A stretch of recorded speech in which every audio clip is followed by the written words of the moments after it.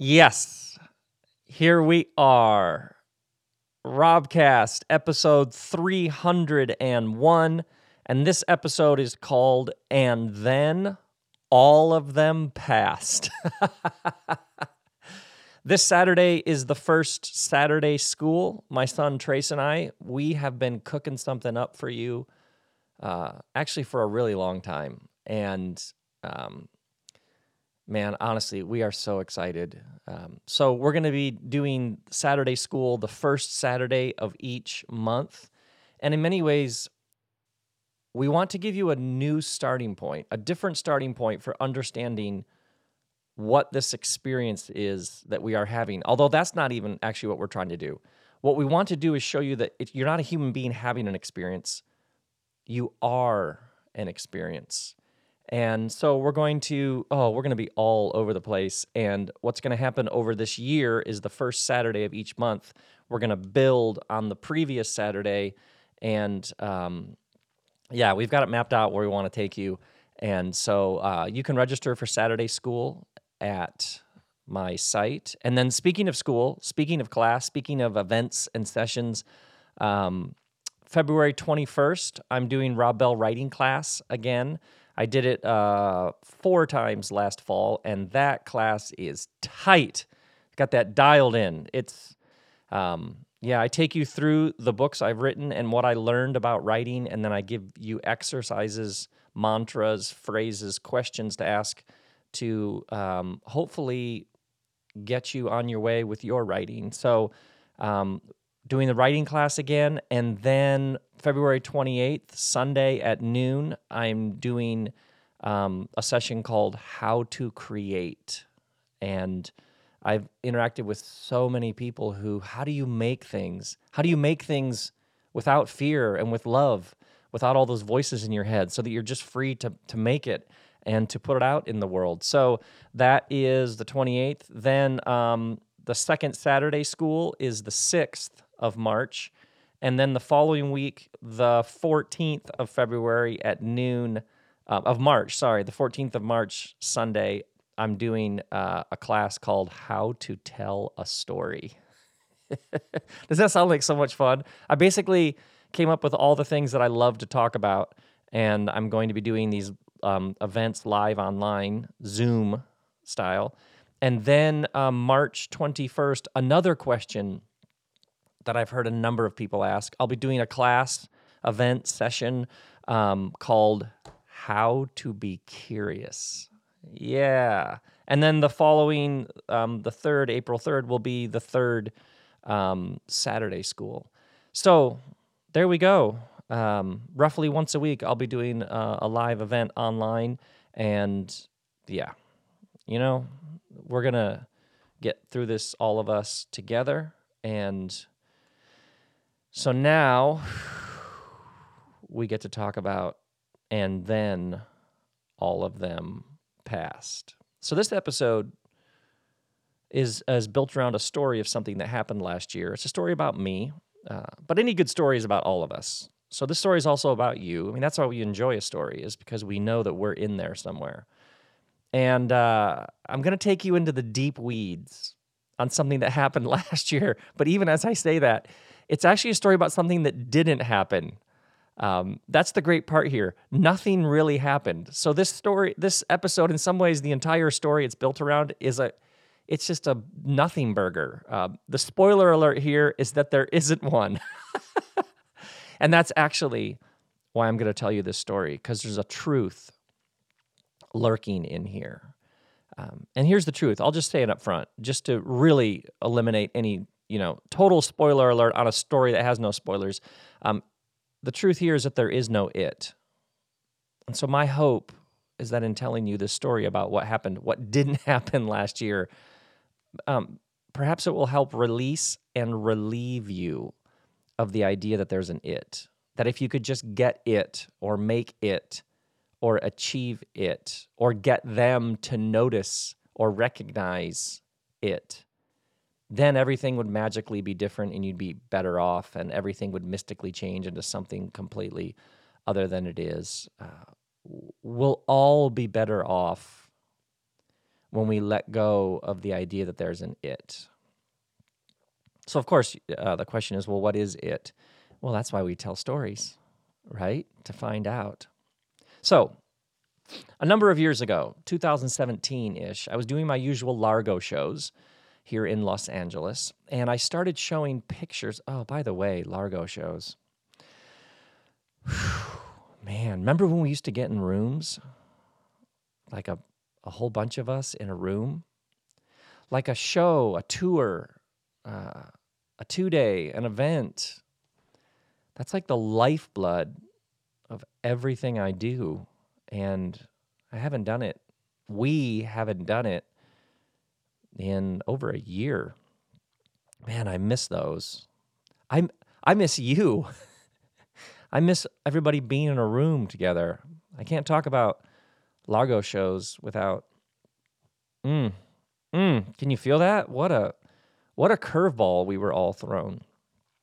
So I was doing my usual Largo shows, and I started showing pictures of things I'd taken on my iPhone. And just like things I saw walking the dog, billboards that I saw driving Violet to school, just pictures of my life. And I started more and more, the shows that I was doing, the front end would be like 10 pictures, 20 pictures. I think there was one show where I showed like 70 iPhone pictures. And I started sequencing and arranging these photos in particular ways. And so everybody would be laughing because a lot of the photos were just everyday stuff around graffiti, pictures that I saw on lampposts, billboards, just stuff that I saw, objects. But then I would arrange and sequence them so that you're laughing, but gradually I would watch the audience start to realize there was actually a point to the way that the pictures were ordered and how they were being connected with the words in between the pictures. And I remember after one of the shows, Kristen said, you know, that whole thing you're doing with those pictures, she said, it's the closest we get to seeing how you see the world, which I thought was really interesting because I felt like I was exploring something that went way beyond just iPhone pictures. And so I do another show and sequence a different series of pictures. A friend of mine came to one of those and he's like, hey, honestly, this is like the best thing you've ever done. You know you're onto it when a friend is that ruthlessly honest. You know what I mean? They're like, oh, that other stuff you've done for like, what? Yeah, but this right here, this is actually way better. So what happened is I began to think, oh, I think this is a thing here. And I noticed that what happened is joy and pain and the everyday transcendence of life, and then the temporal, fragile, fleeting nature of life, all were like almost like interlinked, like dance partners in these pictures that I was showing. And I somehow all these pictures I was showing connected me to the book of Ecclesiastes, this ancient Hebrew wisdom book, and this idea of the lightness after the heaviness of life. There's light, there's heavy, there's the heaviness of life that just drowns you, that just holds you under, you're suffocating, it's claustrophobic. And then there's a lightness on the other side of that heaviness. And eventually I realized, oh, this is a thing. This is like a 2-hour, this is a tour. I should take this, hone it, and then I should take this around and share this whole thing with people. That's how it works, by the way. Things, they grow over time. All the stuff that matters takes a while. So over a couple of years, I started realizing, oh, this is about joy, but this is about joy through the pain and heartache and loss and fragile nature of life. I should call this an introduction to joy. Yeah, so all of it just emerged over time, like seeds that you plant, and then over time, they start to grow into something. And so in 2019, I went out and took an introduction to joy to a number, like 40-something cities around the world. And then at the end of 2019, remember that? Remember the year before 2020? Back then, back in the 19s, we filmed it at the very end of that tour. So by February of 2020, I think it got done, color correction, edit, all that. Andrew Morgan shot it. Lance Coons was the DP. Like, they made such a good film. When I first saw it, I was like, oh, they did it. So we filmed one of the last live shows, and by January, February, it was all edited and color corrected, and we had ourselves a good film. My instinct all along was we make the film, and then the day that it's ready, we put it on YouTube, free, now, for everybody. Like, what else would we do? But I have some friends who, and you got to have those friends, right? The wise ones, the ones who help you think wider and more broadly and deeper and think through things. I had a number of friends who were like, wait, this is like a good film. You should shop this around to all the streaming services. You got your HBO, your Netflix, your Amazon, your Hulu, Disney Plus. Well, I'm sure there's some new ones this week. They were like, there's somebody who would want this. This is like really good. And friends who are in the industry were like, somebody's going to want this. Let's just put it on YouTube right now. But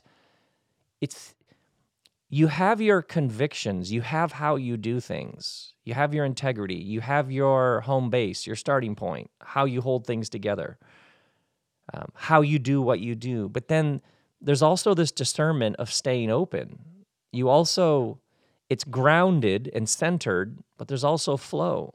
There's also openness. There's also letting yourself be surprised. There's also being flexible and limber and open to possibilities that you might not have come up with on your own. There's this dance between center, the place you're coming from, and flow, how you move in the world. I remember at Christmas that year, Christmas Day, we were at a friend's house for a Christmas party, and a producer friend of mine was like, how come this isn't on Netflix? Why aren't you on Netflix? And I'd heard that 5,000 times. And the answer is because I'd been down that road, and all I'd ever gotten was no's.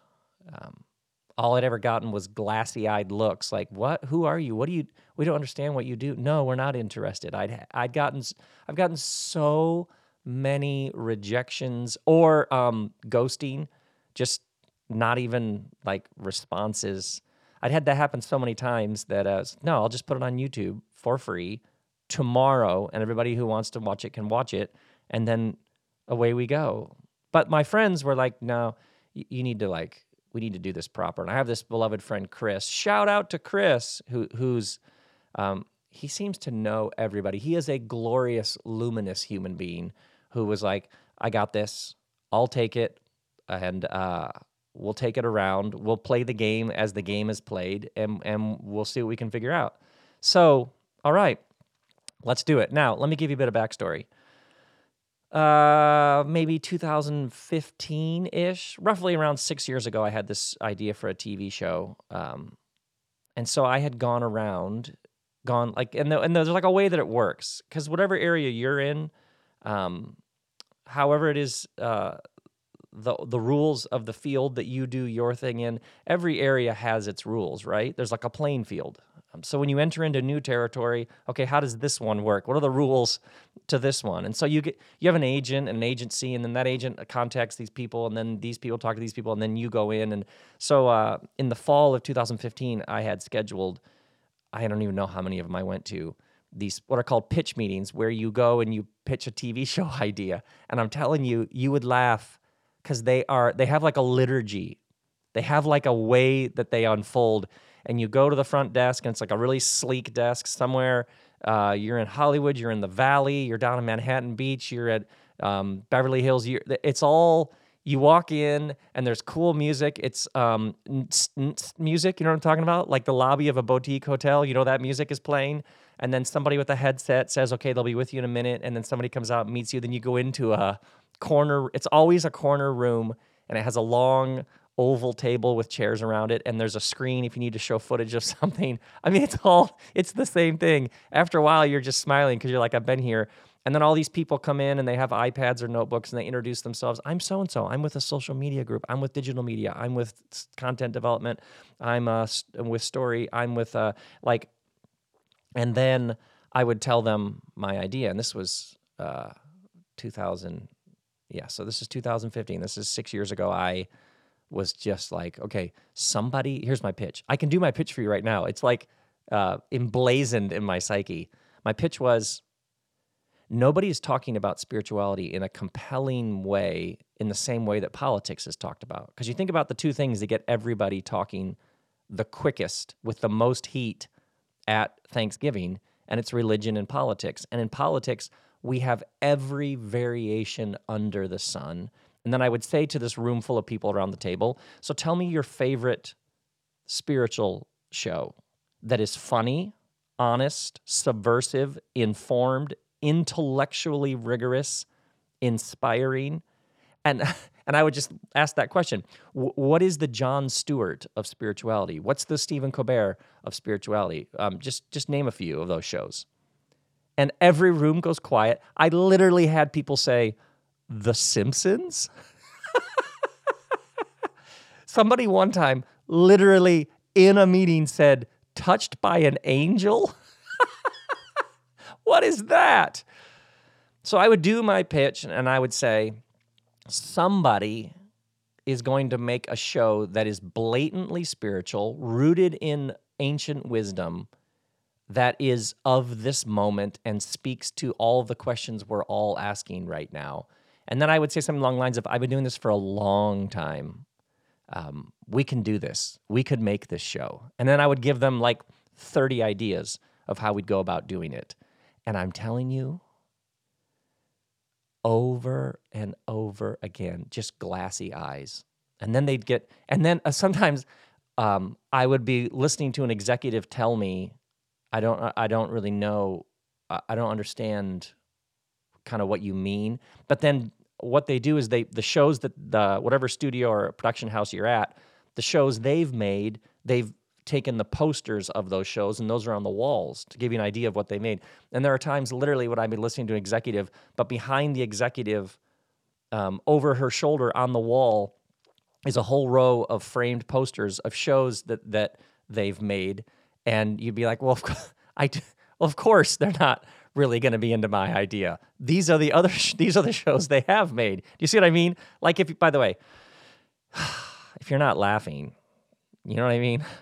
If you're not in on the joke from the get-go, you're missing out. And so I'm telling you, I did more of these meetings and more pitches. And then let's just say it, every time the meeting would sort of end in a fizzle, like, well, Rob, this is very interesting, much for us to think about. And then the meeting would be over, and then somebody would lean over to me and say, I grew up, my parents were, and then they named some religious tradition, and then they'd say, what do you think about? And then the other person who was almost out the door of the meeting room would come back in and be like, yeah, I've always wanted to know, why does da-da-da-da-da-da? And I can't tell you the number of times when the very same people who sat around going, we don't really know how you would make this show. There isn't an audience for this, would then, as soon as the pitch was done and the meeting was done, start firing away questions and lean forward and be like, I know, I've always wondered about this. My brother thinks this, my sister thinks this. My parents taught me, I went to Catholic school, but then I left, and when I was at university, I was taught, and oftentimes they'd stay, and the talking afterwards would be longer than the pitch meeting. People would sit in a meeting and say to me with a straight face, I've been in this industry a long time. There is no interest. No, we're not going to, no network is going, no streaming is going to be interested in I just don't see how you would ever get anybody interested in your idea. And then that person, the meeting's over, would then sit and talk to me for as long as I could stay about the topic that they just said nobody is interested in. I cannot believe how many times I saw that. So after a while, you can get discouraged. And then I would get in my car and drive home, and I'd be sitting there in LA traffic. Like, isn't this interesting? Now, you can get discouraged by rejections and no's and getting ghosted on email and the glassy eyes and well, we'll think about that and get back to you, which is basically, we're never going to contact you, Rob Bell. And I would sit there in traffic on my way home and be reminded again that what you do is you take all the no's and the rejections and the glassy-eyed looks like, what? And you see it as data. You see it as information. You see it because the universe is rigged in favor of your growth. It's the only way to play the game. And you go, okay, so this is telling me something. Apparently this thing that I do, that I love doing, that I'm just gonna keep doing this for as long as I'm here. For this round, I'm in. I've always been in. I'm not going anywhere. I'm just gonna keep doing what I do. This world isn't interested. Okay. Do I want to go to some more meetings or not? Do I want to do some more pitches or not? Well, let's try a few more. Might as well. Let's see what else we learn. Let's see what else helps shape and form who we are.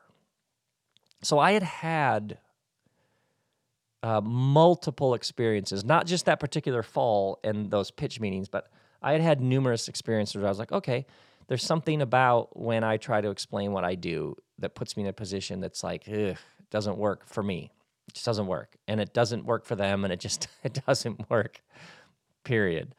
Oh, by the way, there is a speaking agency, because there's these agents who their job is to get you speaking gigs. Like, hey, I got you a gig at this place speaking to this group of people. And they approached me right around the same time and said, this is one of the largest speaking agencies in the world. They're like, we love what you do. We're going to get you the most amazing speaking gigs. We're going to have you speaking. And they named like all these Fortune 500 companies and all these events, like art events and creative events. And they have, and like, self-empowerment, like they just named we're going to have you here. We believe you could do that. They just did what agents do, which was they just promised you the moon. And I was like, oh, that's interesting. Okay, fine. For a year and a half, by the way, I've never told any of these stories, and now I'm telling them to you. I think for a year and a half they represented me. They couldn't get me one speaking gig. One. There is a gig that somebody contacted me about something, and I just passed it along to them, and they organized the details of a speaking gig in Iceland. How perfect is that for the story? Now that I think about it, episode 301, they did arrange a speaking gig in Iceland, which was wonderful. Shout out to all my Iceland friends. It was great. But for those of you who are like, if I could just get noticed by them, if I could just get signed by them, if so-and-so would just represent me, I'm telling you, one of, if not largest speaking agencies in the world couldn't get me a gig for a year and a half. And they would say, yeah, we explain who you are and what you do, and just nobody's interested. They would try to say it more diplomatically, and I would just say, they're not interested. Yeah, they're not interested. Yeah, they passed. Oh my God, how many times have I heard that? They passed. That became like a ritual or a mantra. I would like dip my toe in that sort of world. So all of you, by the way, all of you who are like, well, you're so-and-so, so it's easy for you. What are you talking about? Because that went month after month after. Yeah, no, we pitched you to these people. We presented you to these people. We made a highlight reel and sent it to these people, and they were like, nah. Oh, my word. And then, of course, there's Netflix, who we made a film called Everything is Spiritual in 2016 and couldn't have cared less about that film. I can't get arrested by these people. Now, side note, for several years there, my daughter went to a school across the street from Netflix. And so we would drive down Melrose every day. I would take her to school. And I think Netflix owns 4,000 billboards along Melrose. And those billboards are constantly being swapped out by new shows. And there was a couple years there when I swear every week, every billboard was a new comedian who'd been given a special. So at the exact moment when I had made this film, Everything is Spiritual, and had toured it, like I think we did 31 cities, made this film, absolutely zero interest, but apparently every comedian and her brother can get a special because those billboards are constantly being swapped out. See, once again, the feeling. You can get envious. You can get jealous. You can get a sense of entitlement. You can get like a bitterness, like people with no talent, with nothing to say, get their own special. And no, you can feel sorry for yourself. You can play victim. You can get like a super arrogant, I'm just too, or you just take it as data and information. Okay. All right. Apparently this is telling me something about who I am and how I do what I do. Apparently that isn't my path. Okay. So I had been through this process, living right here in the heart of this particular industry and having lots of friends who are not only in that field and playing that game, but winning, like getting extraordinary things, television deals, speaking deals, just watching friends. And yet, every time I sort of like dip my toe, just nothing. Nobody cares.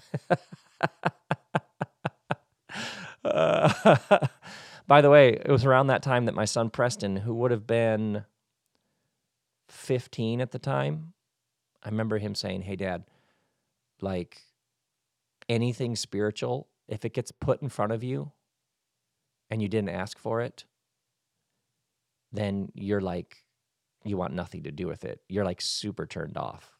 He's like, if you were like on one of those billboards, like they were like trying to get people to listen to, he's like, ugh, that's not what you do. No, if I see, he's like, if I saw something spiritual that somebody was like trying to tell me I should like or listen to or consume or watch, he's like, I'm instantly turned off. There's no way I'm going to do that. Ugh. And I remember Kristen saying to me around that time, Rob, the thing about you, having watched what you do, is she said, when the student is ready, the teacher arrives. And she says, I've watched for a number of years. And if people aren't ready for what you do and they come across it, they either ignore it or they misunderstand. And that turns into all kinds of things. Yeah. So you can see something, a new clarity, because it's like you're endlessly moving into greater degrees of clarity about who you are and how you do what you do, which is no judgment on anyone else. Someone else takes a radically different path. Great. Awesome. Go for it. But what you are doing, what I am doing, is we are growing in clarity, in a grounded, centered clarity about who we are and how we move in the world. And so I'd already had this sense, but then it really began to get honed in. I do my work, and I put it out there, I make it available, and then I make more. And I don't really do pitches. I don't try to convince anybody of anything. I don't do oval conference rooms. Now, you can't become a new fundamentalist on all this, because maybe at some point, maybe next week, somebody will be like, hey, will you come tell these people about this idea you have? Like, yeah, okay, I'm there. So if you get too binary, if you make it too like, I don't do, well, that's the thing about discernment, is you're growing in who you are and how you do things, but you also, you stay limber and flexible, and you keep the right doors open in the right ways.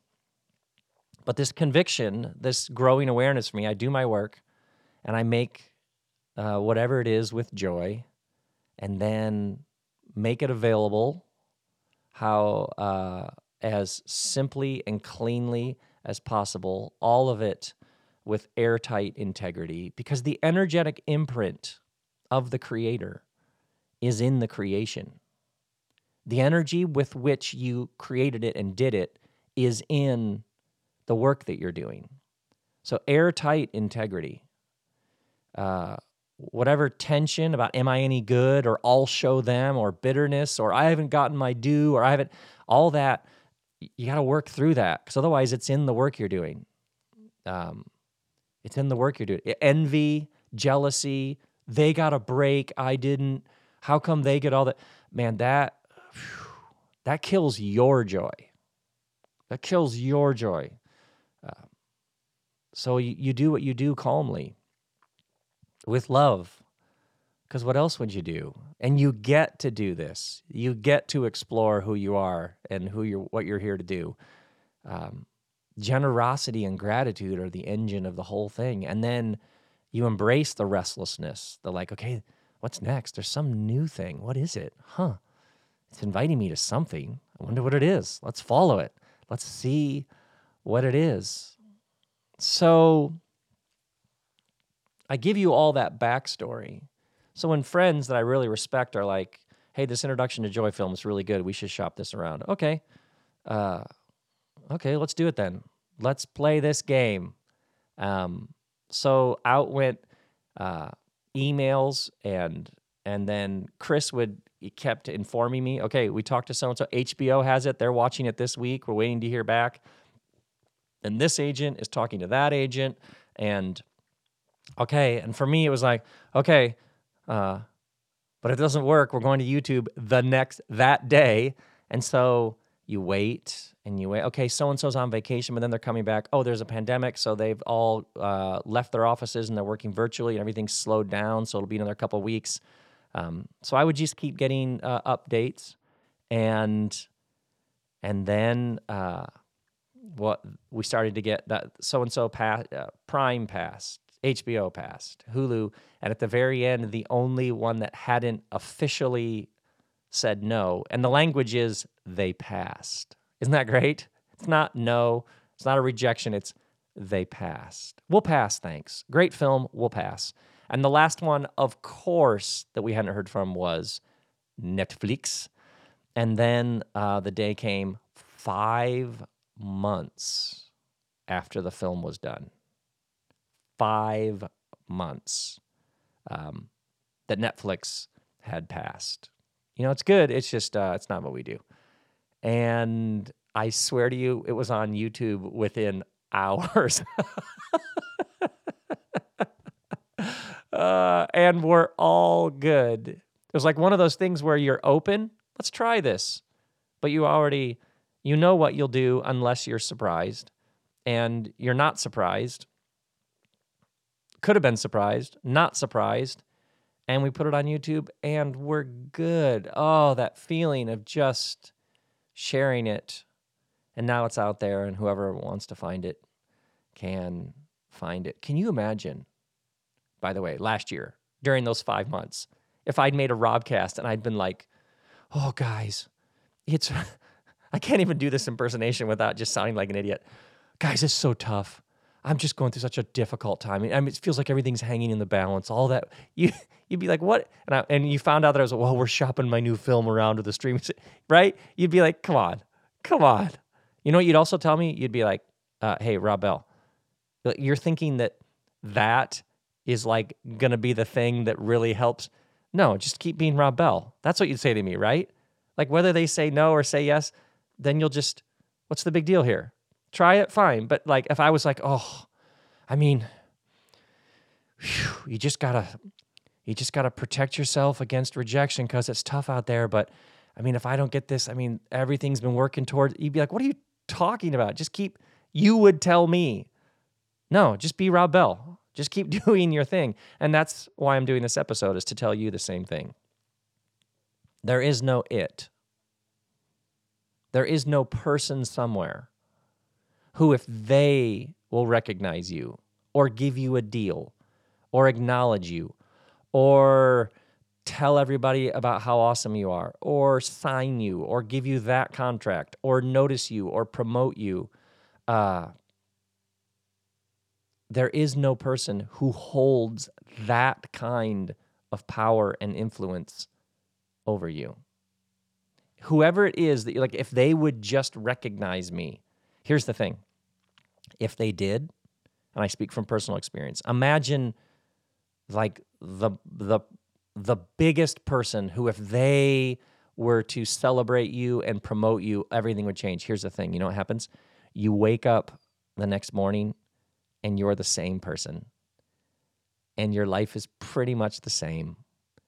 And if you don't love what you're doing, then you're really in trouble, because you were living, a friend of mine calls it the magical other. Another friend calls it the sacred object. It's the thing that you come to believe, if I just had that, then. Yeah. There is no it. If only I could get them to notice. If only if I could meet them, if I could get recognized by them, if I could get that many followers, if I could get my numbers up to this. There is no it. It is a mirage. It is a mirage. Now, there are goals. There are plans. You got your squad goals. There is a direction. There's focus. There's benchmarks. There's metrics. That's fine. That's all great. Good. There are partners that you are looking for. Yeah. Right now, I've created some things, and I am open and looking for particular partners I'm in airtight integrity and alignment with that can help me make a couple of these things I've made and help me get them out to people. So yeah, that's fine. Of course. But that can easily have a trap in it, which is that if you don't get it or them or arrive or attain, then somehow you've failed. So you're making some goals, you got some plans, you're headed in a particular direction, you're looking for a particular people who can partner with you to, great, yeah, fine. But if at any point, because what we're looking for here is the subtle, it's the spirit undertone that shrinks the generosity of the universe down to, and the options and the vast creativity down to, if I don't get that, or if I don't get their attention, or if they don't give me a contract, then it takes the vastness, the stupendous fecundity of creation and this universe that never stops becoming in all its vast diversity and difference, and it shrinks it down to a particular one metric that if you don't meet that, then you aren't anybody. By the way, side note, the number of people I have interacted with who are doing such extraordinary, earth-tilting work, quietly and humbly, that there would be no way to capture what they do on social media. Honestly, well, obviously, you know that the least influential people are the people who call themselves influencers, right?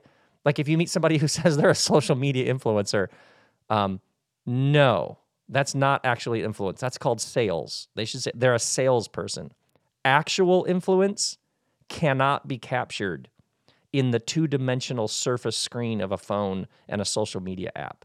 Actual influence tilts the world in flesh and blood and is impossible to capture in social media. So just remember that anybody who calls himself an influencer isn't. That actual influence would never call itself an influencer because it's actually influencing. Yeah, so anybody who has I guess I'm supposed to have a platform that's this big. You know what? I should probably do a whole event or a class on this, huh? How to build your thing your way. But anybody who's told anybody, well, you have to have this many followers or numbers or anything, honestly, the people who really move things aren't concerned with such things because they're actually influencing things. Yeah. So we have no problem with goals. We have no problem with making plans. We have no problem with heading in a particular direction, focus, benchmarks, ideally what you'd like to accomplish. But if your joy and your sense of presence and grounding is dependent on a particular outcome, that's an it. And there is no it. It doesn't work that way. So if you think you need a particular someone to like your stuff or sign you or recognize you or give you a deal or promote you or notice you or validate you in your work or grant you authority or tell you that you're legitimate or tell you that you're the real thing, number one, what you are doing in that moment is placing your joy in someone else's hands. This is your territory, and you're allowing somebody else to trample all over your territory. You're taking your joy and you're putting it in someone else's hands. You are handing over your power. We don't hand over our power. We exercise our power in the world with goodness and humility and excellence. So you can see when you have an it, like if this, then I'll be legit, then I'll be happy, then you have placed your joy in someone else's hands. You have given them way more power than they should have. Number two, when you have an it, what ends up happening is you end up locating your joy in the outcome of your energies and efforts and not the presence in your energies and efforts. The reward is that you get to live this life and do this and try this and attempt this and learn this and craft it and shape it. Yeah. If you need your kids to end up a certain way or get certain test scores or get into certain schools in order to justify your efforts and sacrifices and energies on their behalf, then you have placed the joy of having kids in the outcome and not the day-to-day abiding presence of this extraordinary thing you get to do. So when and it's like you can feel it because it has a certain, almost like a shape or a tone or an imprint to it when somebody isn't present in their life. You can feel it, right? It's almost like a radio station you can tune into and say, oh, they need this thing to be something so that they can then feel better about this. Well, that will never get you where you want to go. What you're doing is you're learning to find everything right here that you could ever need. And then if you do get that outcome, if that does happen, bonus. Wonderful. I got to learn all these things. The fact that right now I'm recording this episode and I get to share this with you, I'm way into frosting. I'm way into the gravy. I'm way into the bonus round. We're just racking up the score at this point. Do you see what I'm saying? This is all, and we get to do this? Oh, okay. Third, when you have an it, what happens is you're narrowing what's possible. When what you want to do is open up possibilities.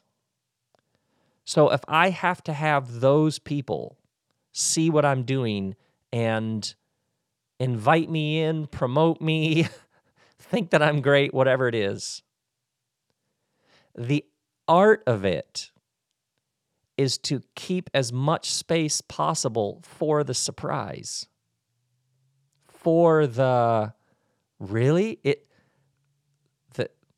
they noticed it and appreciated it.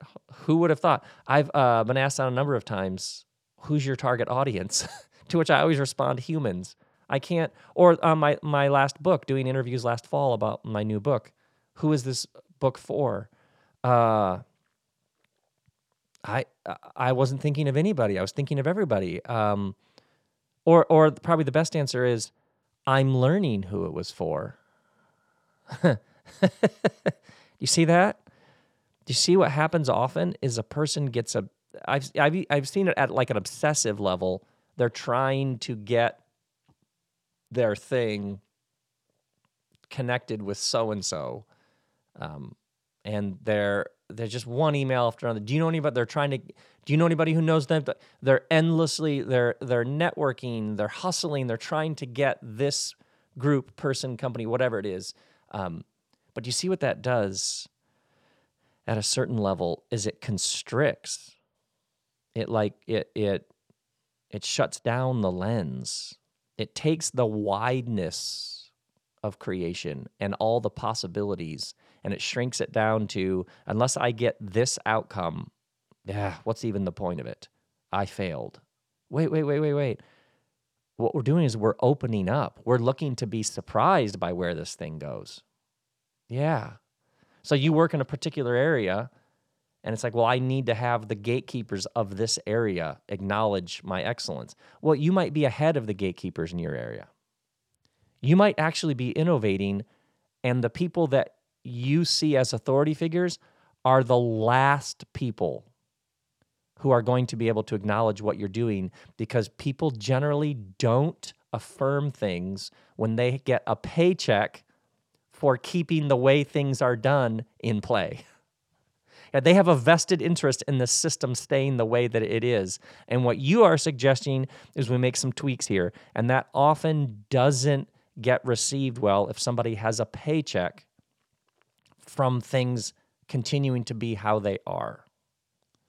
So the number of people, especially last year doing all those sessions in the front yard, the number of people who are doing really interesting new work because they've put the hours and years in, and so they're heading in a particular direction, and they're wondering why the mothership isn't giving them all of the accolades and rewards. But then they're also noticing that people from way outside their particular field are noticing what they're doing. Yeah. You stay true to who you are, and you discover like camaraderie and colleagues and resonance from all sorts of unexpected places. That's part of the fun of it. Fourth, when you have an it, that's scarcity. Your joy is dependent on that person, that group, that company, that deal, that recognition, that number of followers, that's scarcity. That's scarcity. That's saying it can only happen this way. Now, we are drowning in the water of scarcity. In some ways, the modern world has more abundance than ever, and yet scarcity is the name of the game. Think about the curve in school. This test will be graded on a curve. A couple of people will get the best grades. I mean, from early on, our neural pathways have been formed by scarcity. There's only a little, and so throw some elbows and try to get it, but there's only a little. Yeah, scarcity it's such a conditioning. By the way, this is why in the biblical tradition, there's so much talk of justice. Justice is about generosity. Justice about abundance. Justice is about the earth providing enough. Yeah. So when you have an it, oftentimes what's actually undergirding it is scarcity. You've fixated on this is the only way to provide, pay the bills, be legitimate, and man, you're living in a giant, generative universe that's been making new. It's wildly diverse and creative. Is there something you've been focused in on, honed in on, obsessing about? And right now, you realize, take a moment, take a deep breath. Can you see the scarcity in there? Can you feel the scarcity in there? Yeah. That's not what the universe is like. Your deepest self knows this. So what you're actually right now doing is you're opening yourself up to a new idea, which is actually a remembering of what you've known the whole time. How many cells are in your body? Yeah, diversity. Yeah, difference. Yeah. How many different human beings are there? Yeah, billions. Yeah, how many different species are there? Yeah, right, lots. Okay? Yeah, look around you. Look around you. Vastly creative. So whenever I meet somebody, and these are very real, bills, food, insurance, a roof, providing for people, that's very real. It's not these aren't real, but oftentimes when somebody does, well, I have to, yeah, there's lots of ways that can happen. I got a responsibility. Yes, you do. And lots of ways provision can come. This is why Jesus, this is why it moves me so much when Jesus teaches his students to pray, how to open themselves up to all of the forces larger than themselves. Give us this day, he says, our daily bread. Yeah, it's like you begin with this openness. Surprise me with how things get provided. Give us this day our daily bread. I got some needs here, and I'm staying open to all the ways that provision can come. Yeah, that's what we're doing here. That's what we're doing. When you have an it, when you've decided that this is how it comes to you, you've actually closed yourself off to the vast divine diversity of provision. Give us this day our daily bread. Yeah. And then they all passed, every one of them, and we're fine. And not just fine, we're good. And not just good, we are great. I don't need the mountain. Forget the mountaintop. Give me the valley. Yeah. Give me day by day. Give me all the little mysteries and the miraculous movements and moments here and now. Yeah. We don't need no it. We don't need no it here. Because we're doing fine. We're doing fine. You get to do this, whatever this is, whoever you are. You get to explore and learn and grow. You get to follow this. You get to be this experience that you are. Yeah, and that's not esoteric, sort of sloppy, like, no, that actually is the thing. That is the thing. Yeah, so these people don't appreciate, these people don't think you're legit, these people, okay, fine. You were never playing that game in the first place. You'll be fine. Yeah, take it, whatever emotion it has surround it, take it as data. Take it as information. Assume that it has within it some gift to help you hone and clarify who you are, what you're here to do, how it works for you. You're grounded and centered in that, and you're also open and limber and flexible, and of course, you're interested in being surprised. Yeah, of course, might as well try that. Let's see where that goes. It'll take us into new places, or it'll confirm the path we're already on. Yeah, we hold all this in the beautiful tension that it is. And then they all passed. See how I tell you that story, and you're like, oh, well, of course, seriously, Rob Bell, no big deal. Keep going, man. Just keep going. You're fine. And that's, my friend, my Robcast friends, what I say to you. Yeah, you got to kill that it, because it was never where it is. No, the joy's been yours the whole time. The joy has been yours the whole time. Grace and peace and joy, my friends.